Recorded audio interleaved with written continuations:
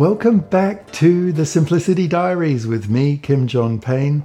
So glad you could make this little window of time in a busy sort of week for us as parents.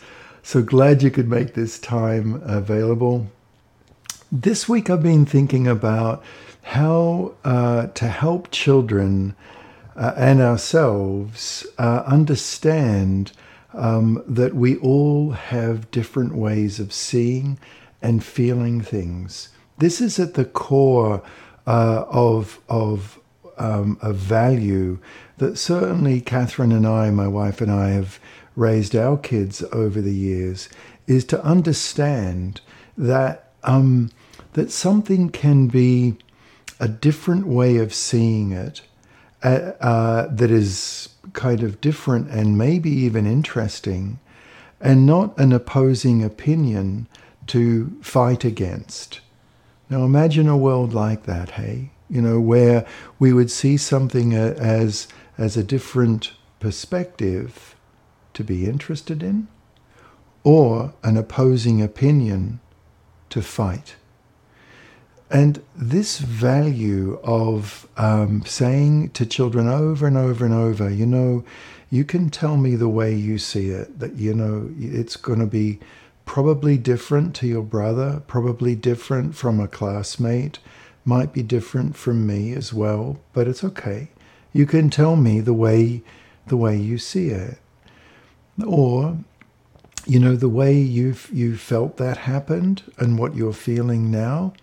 If you're talking to a 12, 13, 14, 15-year-old, you're going to feel this thing, and your experiences are going to be different.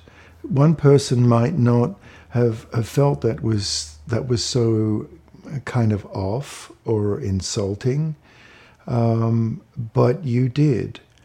And it's really important and okay to give that some space. Just because another person doesn't feel that way doesn't mean that you don't have the right to feel it your way and to see it your way. Now this seeing and feeling things differently, I know it sounds awfully basic, but gosh, it's an important value to raise children. It prevents and helps so much sibling tensions and arguments, because, and I've mentioned this once before in a podcast, more in passing, but it when you're working with brothers and sisters, it's so creates a bit more spaciousness, perhaps is the best way to put it, when we can say to them, look, you definitely see things differently to your brother. You do. Tell me about the way you see it. And then you can talk to another child and say, now, you tell me the way you see it and the way you feel it, the way you experienced it. And you can turn to either one of the children. Sometimes it's worth doing this separately. Other times, when they get used to doing this, they get very well practiced in being able to say the way they see it. And even to the point in schools that I work with, some of you know I work with many schools on social inclusion and what I call the 3 streams of integrative student support. If you're interested in that, that's a website, integrativestudentsupport.org. But there's a little exercise that I work with teachers. I do a lot of teacher training and school counselor training and so on, care professional trainings. And there's a little tool called The Way We See It, actually, where the children, when they've had a dispute, rather than talk about it and need to argue about it, they join with a teacher or with an older a member of the school community who's in an older grade, in 8th grader, and let's say these are 3rd graders, and they come in and they'll literally sit down and draw a sequence, almost like a cartoon sequence. Like it began here, and then the problem went to there, and it went to there, and there, and there. And they'll draw, and this happened next, and this happened next, and so on. And then another child, at the same time will be drawing the way they saw it. And then often a neutral child that wasn't involved in the dispute will come in and they'll draw a sequence of little boxes, of little drawings of the way they saw it. And it's fascinating to see kids lay out these drawings next to each other, and for a teacher or an older, a bigger kid, to be able to point out where it was they saw things similarly, and where it was they saw things that they experienced it as being quite different. And that's all okay. Now, the end of this brief little story is that then the children are invited to draw a sequence of pictures of how they would like to see it, when and how they would like it to go next time there's a dispute, and what can they do about the picking of unfair teams, or kids not going out when one child feels they should go out, the other one feels that they weren't out. All those playground disputes that come up where kids learn so much about how to be a social being. Now, rolling that all the way back to our families, we might do some little drawings like that. I know many parents that have done that.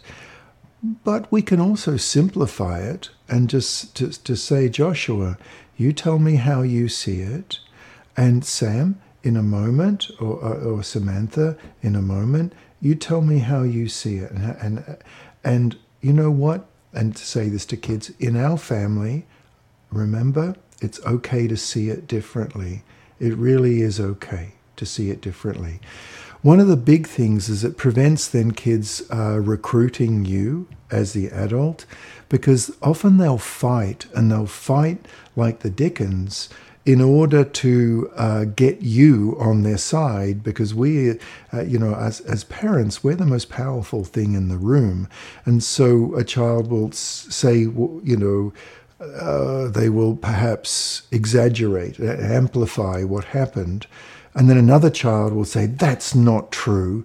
And the first child says, it totally is. You did do that. I did not. I didn't do any. And you get that kind of thing starting up, because they are jockeying for position in order to get you on their side so that they win and get what they want. And that's a definite win-lose situation right there.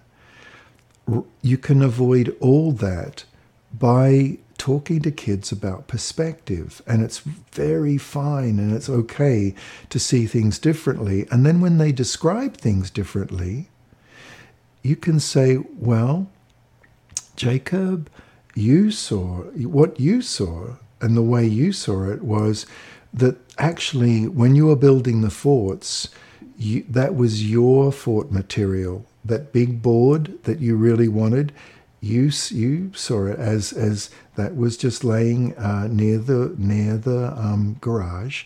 You went and got it, and that was yours to use.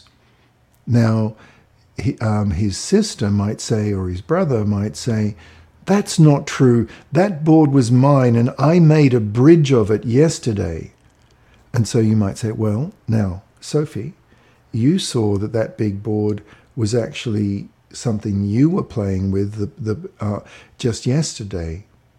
And so we've got a situation here where we've got to figure out what to do with that board, because Sophie, you figure that, and you do a little combined summary.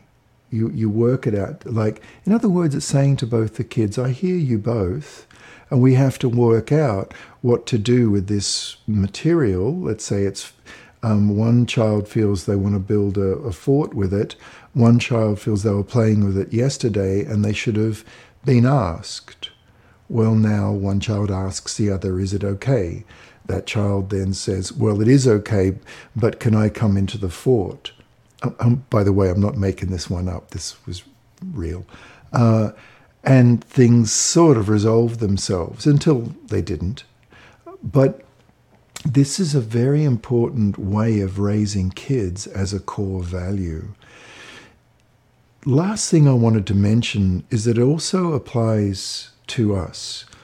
A mum and a dad, and particularly a mum I was talking to quite recently, a couple of months ago, had a kind of semi-estranged herself, had an estranged relationship with the family. She felt that in their time together as young children and as tweens and teens, that she'd been subjected to quite an abusive way that their father related to her, her father related to her. The siblings just didn't see it, didn't agree, and when she tried to talk to her siblings about it, what she experienced was almost denial that it happened. And so therefore she felt that how can I have a relationship with my siblings when something so basic as an abusive situation is not even recognized, or even worse, she said to me, has been normalized. They just said, well, it's just what happens in families, and you were a bit provocative as a kid. And what she experienced for her fell definitely within abuse. Talking this through about perspective taking for the children, and we were talking about the children, she said, that really applies to, in some ways, to me, because in my situation with my siblings, gosh, I realize now that they just didn't see it that way. It's hard that they didn't, but they didn't. And they didn't experience it that way, and they didn't see it that way. And maybe I can just give them the space to see things differently, rather than seeing it only as denial and seeing it as that's a broken bridge. She actually spoke with her siblings, her grown-up siblings, about this, about, well, what was their perspective? Because she'd actually never asked them that. She had just rather angrily put forward her own perspective. And when she felt they were denying that, the conversation grew tense, and then she just left it and walked away, and basically walked away from a closer relationship with her grown siblings. When she went back and actually asked them the way they did see it and the way they did feel it, it was quite interesting to her, as she reported to me, because they did see that there were things that were going on. But they didn't rank it. They didn't see it as abusive, but they did see it. Her sister in particular did see it as being, really hurtful, not okay. And the two of them began to reconcile. I don't know how it'll go with her grown-up brother, but certainly the two sisters have begun to build a bridge now, because this very kind and good and insightful mum actually gave her sister the space and the invitation to speak about how she did see their relationship as children growing up with an aggressive father who could get very angry. So what applies to the children applies to us, of course, in so many ways in our parenting. But coming full circle now back to raising our children and being able to say to them authentically that in our family it's okay to see things differently. it's okay to feel things differently. This, my goodness, this just would be, imagine a world. Imagine a world where children all around the world were being raised to understand that because someone sees it differently doesn't mean they're wrong. Gosh. Okay, I sure hope that was helpful. Bye-bye for now.